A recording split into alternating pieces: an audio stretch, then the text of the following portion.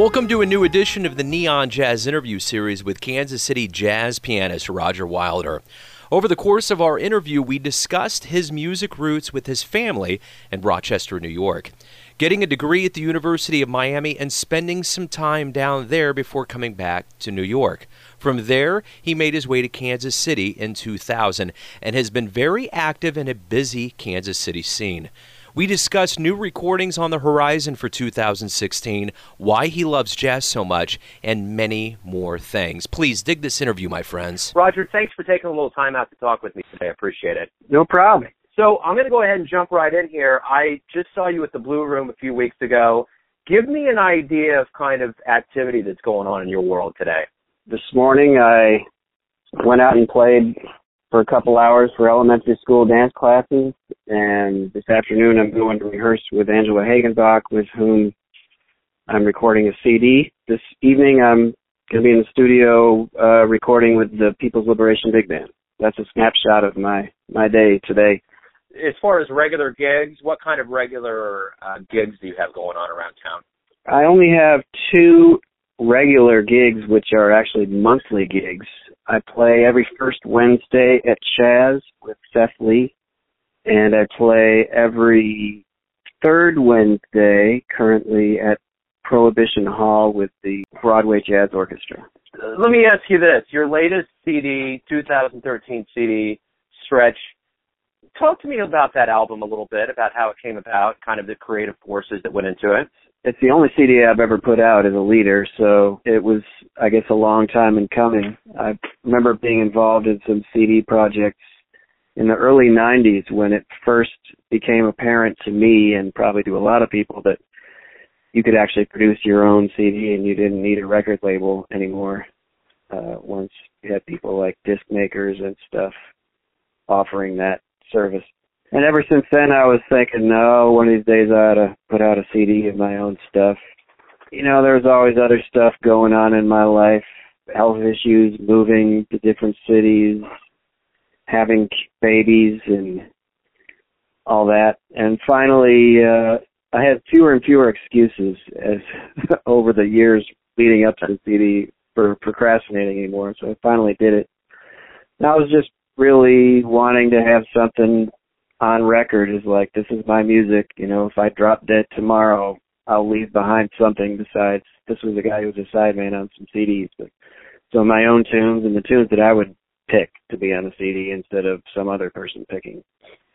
So let's go back to the beginning of your life here. You grew up in Rochester, New York. What was it about your childhood that gave you this love of jazz? Initially, the love of music was from mostly my dad and my big sister and big brother. My mom was actually also a really talented musician with perfect pitch, but I didn't see her do much music. She was busy being a mom. But yeah, my dad played piano. He would come home from work, and after supper, he'd often sit down and play for half an hour or an hour, you know, for his own enjoyment, and was learning pieces. And so that's a role model that most kids taking piano lessons don't have, you know, a parent who actually enjoys music.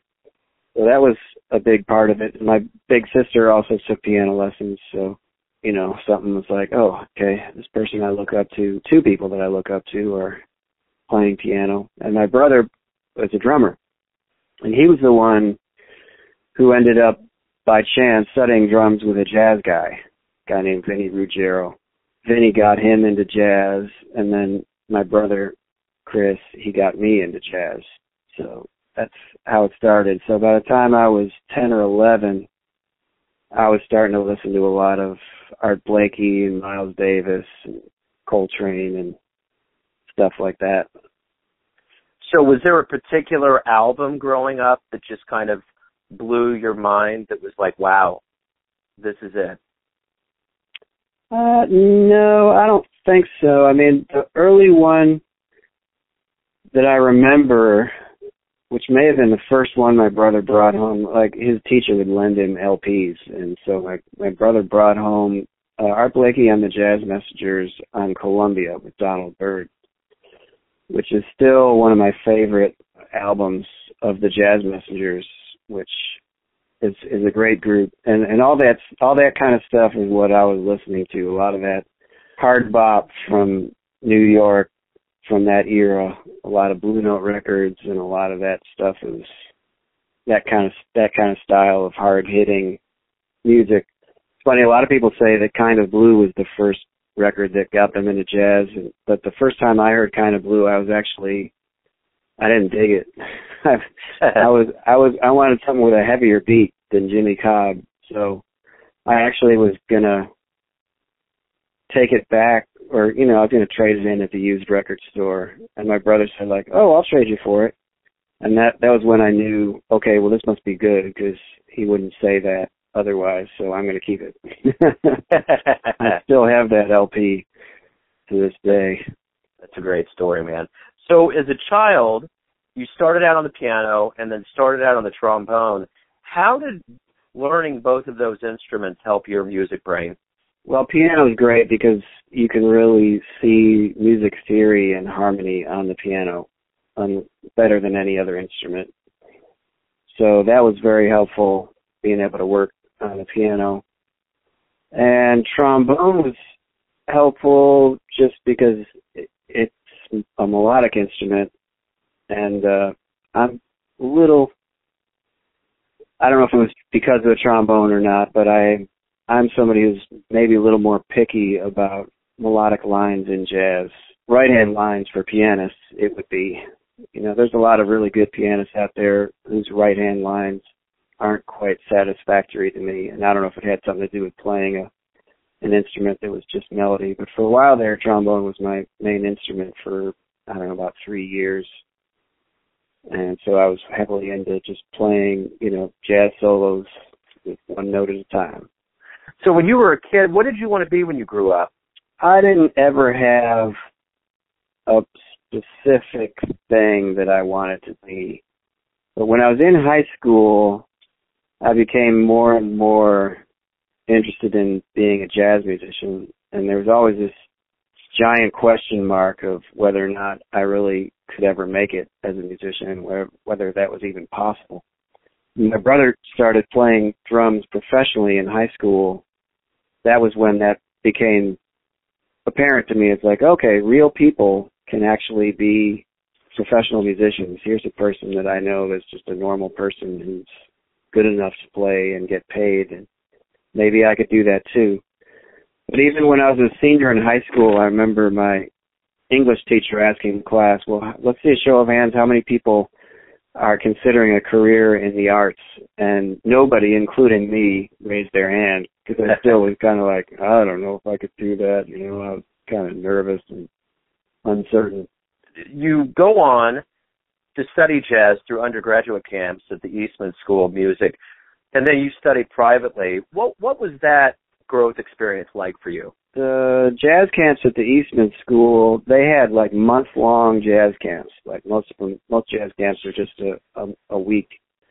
I was lucky enough to live in a city where you could take the bus to the jazz camp every day for a month and learn a whole lot of stuff. I guess I went 2 times. I don't remember exactly. The first time was probably after my freshman year of high school. And I didn't really have a whole lot together at that point. I'd been listening to jazz, and I kind of knew a lot of jazz names and had good ears, but I wasn't playing that much at that time. And then I went back a couple years later, and that by then I had progressed a little bit, and I was able to see, like, well, I'm as good a player as a lot of these guys. The second time around, it was maybe an encouragement, and it was a lot of fun for me, too, because there was no jazz band in my high school. I didn't have any friends other than my brother who were into jazz. So it was nice to just be around other kids who were into jazz, one of whom is a lifelong friend, Rob Sheps. I met him at Eastman Jazz Camp, and we've been in touch ever since. So you move on to the University of Miami at 82, and you switch from trombone to the piano full-time. Why did that switch happen? When I was in high school, my back started really bothering me, and the thing that bothered me the most was playing piano. And it got to where I really wasn't able to practice very much at the piano, but playing trombone didn't hurt my back, so I just said, like, all right, well, I guess I'm a trombonist now. And then once I was a freshman at University of Miami, for whatever reason, my back started bothering me less and less, to the point where I was playing piano more and more. And I was pretty busy with, school, and also I was pretty involved in the church that I was going to there. So keeping two instruments going was kind of a tall order. So I felt like I needed to make a choice, and it was not an easy choice, but I gave up the trombone at that point. So along the way, you get your Bachelor of Music in Music Engineering Technology. What did you learn in the classroom about jazz and music? Well, I was lucky enough to have a little extra room for more classes outside of the engineering degree. But the music engineering degree is a bachelor's of music, so there were, I had to take all the kind of core music classes, which were good, music theory and history, music history and stuff like that. It was all coming from a classical perspective. And I had to take lessons, which of course is very helpful. But then I also got to be in jazz improv, which was which is not required as in the major, but was very helpful. There's a guy, Whit Seidener, who was the head of the jazz program, who was very helpful in that. He was great at explaining music theory. So that was very helpful, and I got to play in some of the jazz bands. That was really cool. And then I also got to learn a little bit about engineering. Actually, I learned a lot about engineering, but I didn't really apply it. I didn't, you have to put in a lot of hours being an engineer to really become skilled at that, and I wasn't as passionate about that as I was about playing. So I was pretty good at using the equipment there at school and did some good recordings and such, but I mostly was, once I got out of school, I kind of never looked back. I just got into playing. That leads into my next question. You get out of school, you get married, you teach at Miami-Dade, and you play it all over the place. What were those years in Miami after school for you like? Well, at first it was kind of scary because, I wasn't one of these people like all these guys from UMKC who were playing gigs all over town when they're still in college. Yeah. I didn't play any gigs when I was in college. I was still just a student and not really into the, in the scene, so to speak. So after I graduated, it was kind of scary at first. Like, what am I going to do here? How am I going to make money? And I took a few different day gigs to support myself.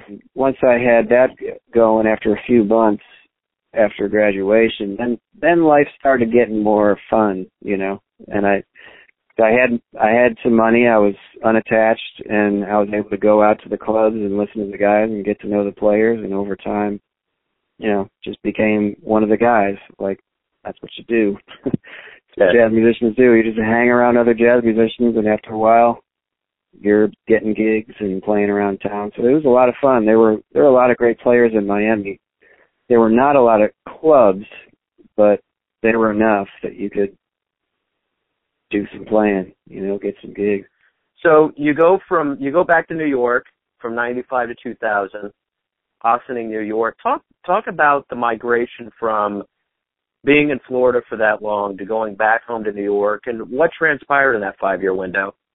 My wife, in particular, was not too keen on Miami. I mean, I probably would have, if I was single, I probably would still be there now. I don't know. But she didn't really like Miami as a permanent residence. We talked actually about moving to Paris. We mostly decided, she really wanted to go back to the Midwest. She's from Western Kansas.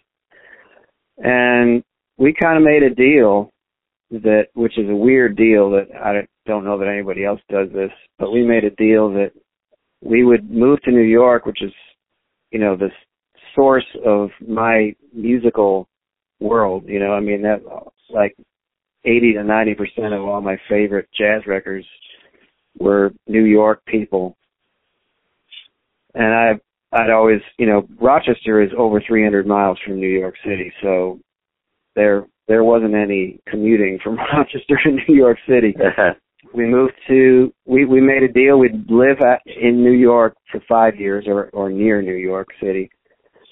And then we'd move to the Midwest. At that time we were thinking most likely Chicago. So that's what we did. And it was cool. I got to, see firsthand the New York scene and get to play with a few of the players and get to play in some of the clubs. But mostly I was kind of an outsider. We were living an hour north of the city, and the more we started having babies and stuff, the less hanging out in Manhattan I was doing, But yeah. I did. It was a great experience, and I'm glad I got to do it. What ultimately brought you to Kansas City? I'd have to credit the Jazz Ambassadors, maybe more than anybody, because, as we're considering moving to the Midwest, the only Midwestern city, other than, I guess, Detroit, that anybody talked about having a strong jazz scene was Chicago. But my wife, we didn't have a computer. This is the 90s, but at work she'd go online and look around at different cities for jazz, and she was looking at Kansas City, and the Jazz Ambassadors had a few things up there from Jazz Ambassadors magazine, I guess it probably was. She printed out some of that stuff and brought it home to show me, and I said, wow, this sounds pretty good. We should check it out.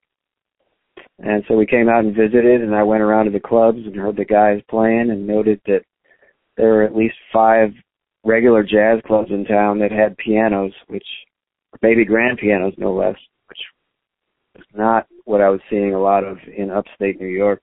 And there were guys who play, so it was there's places to play and people to play with. So this seems like a good thing. We should move to Kansas City. And she was thrilled because she's now half a day's drive from her mom and her own childhood home. It worked out great, and Kansas City has been fantastic, and the scene's just getting better and better as the years go by. By the time you get to Kansas City, you've had a good snapshot of the Miami scene and the New York scene. What was the big thing that was either similar or different about Kansas City to those two locales? Well, first of all, it was easier to get gigs here. I mean, that's one thing that I should say. Miami, like I said before, there weren't a lot of clubs in Miami. I mean, there were times where there really wasn't any single dedicated jazz club in all of Miami, which is obviously far bigger than Kansas City. Plus, it's married to Fort Lauderdale and West Palm Beach. I mean, it's just a continuous, development all along the coast there. And you'd think with all those people, many of whom are ex-New Yorkers, you'd think there'd be some clubs that could sustain themselves, but most of the clubs there, they wouldn't last all that long. Some of them, sometimes there'd be 1 or 2 really good clubs, but sometimes there'd be 0. Interesting. So that's one difference. Another difference, I guess, musically, is that Kansas City was less New York-centric than I am, and that New York and Miami were, so that was something different for me. Start over again. Kansas City has kind of got 1 foot on the East Coast and 1 foot on the West Coast as far as jazz is concerned.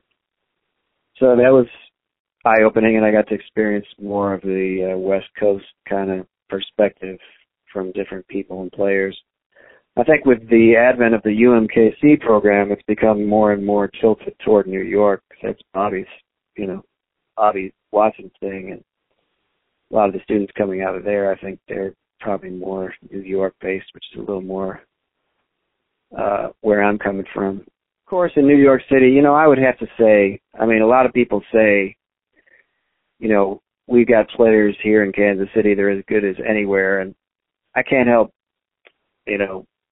for the record, just saying there's a lot of real major jazz legends in New York City that are actually even better than the musicians here in Kansas City, who are great, but there's just some amazing players in New York, and there's just a million of them. Every day there's more of them moving there. You could never know everybody, all the great players in New York. When you got to Kansas City, how long did it take for you to really leap in, 2 feet in the water and get going?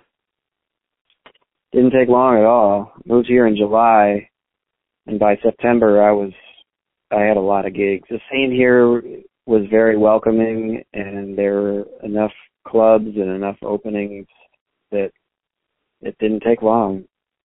Most places, you know, everybody has their regular pianist before you get there, so you're going to have to wait in line for some kind of holes to open up somehow. But didn't take long here at all. I'm pretty sure the first 12 months I lived here, I probably had more gigs than the last 12 months I was in New York. So obviously, as someone that's loved jazz for a long time, and even before coming to Kansas City, you knew about what went on here from a historical standpoint. But once you got here, what was the most interesting thing historically about Kansas City, the whole lore of 18 and Vine and everything this town's gone through? What intrigued you the most? I think it would be probably the foundation. Not that I've ever been a regular at the foundation, because I'm really a morning person, and by morning I don't mean 3 in the morning, you know. So it's always been like too late of a hang, but it's just cool every time I go in there, just thinking like, wow, Bird and Miles and Coltrane and Basie and McShann and all these people played in this very building, you know. I mean, wow. Yeah.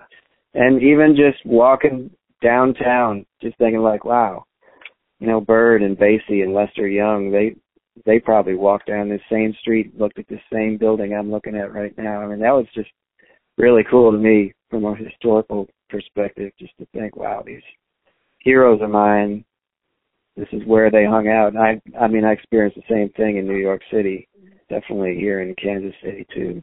If Kansas City was to go in on a wellness check, how is our jazz scene doing? What kind of marks would we get? Well, we get an A+ for just the vibe, which has been commented on all the time. I always hear people mentioning it, and I've witnessed it myself. You know, just the vibe among the players is much more of a happy family kind of vibe than most places where it's a little more dark and there's more factions and cliques. And, you know, people here are very supportive, incredibly supportive. You know, when a new person comes to town, they're met with welcoming arms as opposed to with suspicion and like, oh great, you know, here comes another pianist. Now he's going to take all my gigs. You know, I mean, that's an understandable reaction, but that's not the way people are here in Kansas City. It's a much happier vibe. A+ for vibe, an A for number of jazz clubs per capita. You know, you go around to most cities in the States, just about all of them, you know, would not be able to have this many nights of jazz where people are out working. So that's a huge thing, and musicians visiting from out of town comment on that a lot too. You know, obviously New York has a whole bunch of clubs, but you know, considering how many musicians there are, it's not that easy to get a gig. Yeah, in New York, you know, compared to here. And the players are really good, and in my mind, you know, they're better now than they were 10 years ago. I mean, I definitely credit Bobby Watson for a lot of that and the program at UMKC. I think that has a lot to do with it, because a lot of these great players out here are graduated from there. There's a lot of great players, a lot of places to play, and a really happy vibe among the jazz populace. And there are a lot of good fans out there too. You know, I don't know how that part of it compares to other cities. That's hard to measure for me, but there are a lot of supportive fans, and people are going out and supporting live music, and that's fantastic too. Yeah. So speaking of fans and live gigs and being around for a long time, do you have a good story safe for radio, a good solid jazz story from the live annals of Kansas City jazz from your perspective? My favorite tale of two cities was, this was probably in August or September of 2000. I had moved here recently. I remember it was definitely a hot summer night. I was playing on the Penguin Court with the Boulevard Band. And I guess that gig went from 5 to 8. I had a gig over at the Fairmont right around the corner right after that. So I was loading all my keyboard and my amp and everything in the car, and I left my amplifier sitting on this, like right on the edge of the sidewalk, basically, right in the, in the Penguin Court, right in the heart of the plaza on a summer night with just hundreds of people coming and going all over the place. The place was teeming with pedestrian traffic. And, I went and played the gig at the Fairmont. I think it might have been a 9 to 1 gig. And I got out of the gig at 1 o'clock, and I go sit in my car, and I look over at my passenger seat and say, like, wait, why isn't my amp on my passenger seat? I'm like, oh no, I left my amp at the gig. So I'm calling the guys, from the gig, and nobody's seen my amp. Nobody that knows anything about it. But somebody says, well, you should call Plaza Security and just see if maybe somehow they ended up with it. Sure enough, called Plaza Security, and some guy said, yeah, around 10 or 11, I'd seen that amp a few too many times. I said, this doesn't look right. So I brought it in. So I went down and picked up my amp, and that's just kind of my live music story about Kansas City that just made me say, wow, this place is pretty awesome. Yeah. Most places. My other story that goes along with that was shortly after I moved to New York, I went out to a gig, or not to play, but to hear some music, and parked my car in Manhattan, forgetting that my amplifier was in the trunk, and went out and heard some live music, and sure enough, somebody stole my amp out of my trunk. Wow. in New York. That's my tale of two cities, Yeah. Like, here I come to Kansas City, I'm just like begging people to steal my amp, and they won't do it. That's awesome. So let me ask you a general question here. Why do you love jazz? That's a hard one to answer. I definitely didn't grow up with jazz. It wasn't until I was kind of adolescent that I even had any clue about what jazz is. It gives me, compared to pop music, which I like a lot of pop music too, but jazz, I guess, gave me a lot more. I felt like it gave me a lot more to sink my teeth into. I don't know if it's from an intellectual standpoint or it's just more complex, I guess. I really enjoy the complexity of it. I also enjoy the passion of it and the groove of it. But I guess you have a lot of passion and groove in all kinds of music. But as far as non-classical music, I guess, when it comes to complexity, jazz is pretty high up there among styles of music. But without losing the groove and without losing the passion, that's probably what attracts me to jazz, I guess. So let me ask you this. You got any album? You mentioned an album at the beginning of the interview that you had been working on, but can you give me kind of a more official answer to any recordings that might be on the horizon that the public can get their hands on?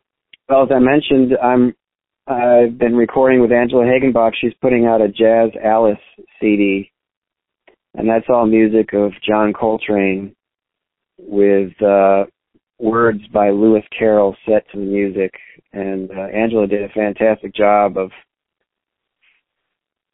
putting all this Lewis Carroll stuff from Alice in Wonderland into Coltrane's music and setting it to Coltrane's music. So that's going to be a good CD. It's got Brian Stevert and Zach Beeson and Steve Lambert and Lonnie McFadden, and Angela Hagenbach is the main voice, of course. And she's also going to have Pamela Watson and Brian Hicks, and I know there's more singers, but I'm not sure exactly who, because they, as of now, haven't put down the vocal tracks yet. I mentioned also I'm in the studio with People's Liberation Big Band tonight, and we're putting out our third CD. I think this would qualify as, and that's going to be great. It's, I think, all original music. Well, no, it's not all original music, but all original arrangements anyway, and almost all original compositions. Stuff is really complicated and wild and crazy and hard, and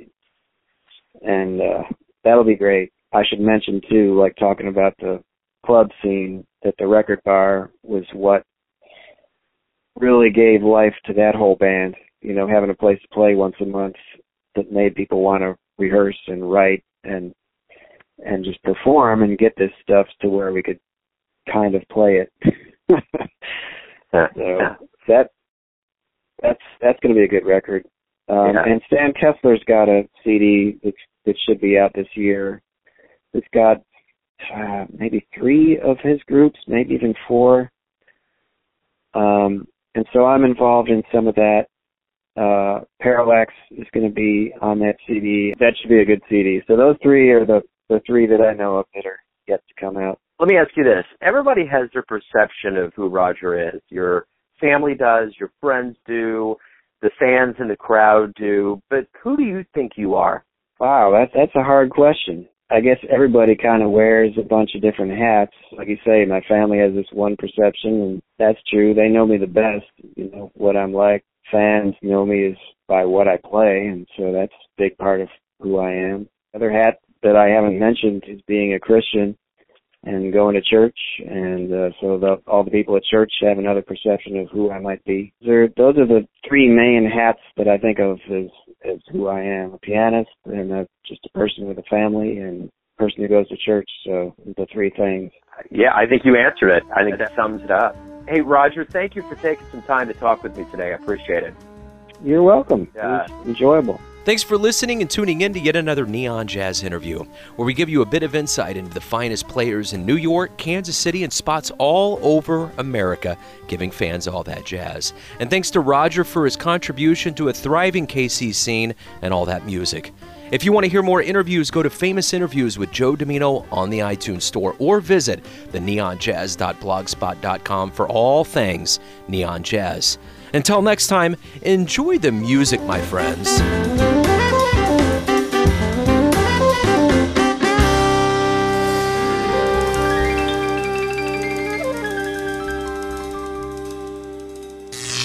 Neon Jazz.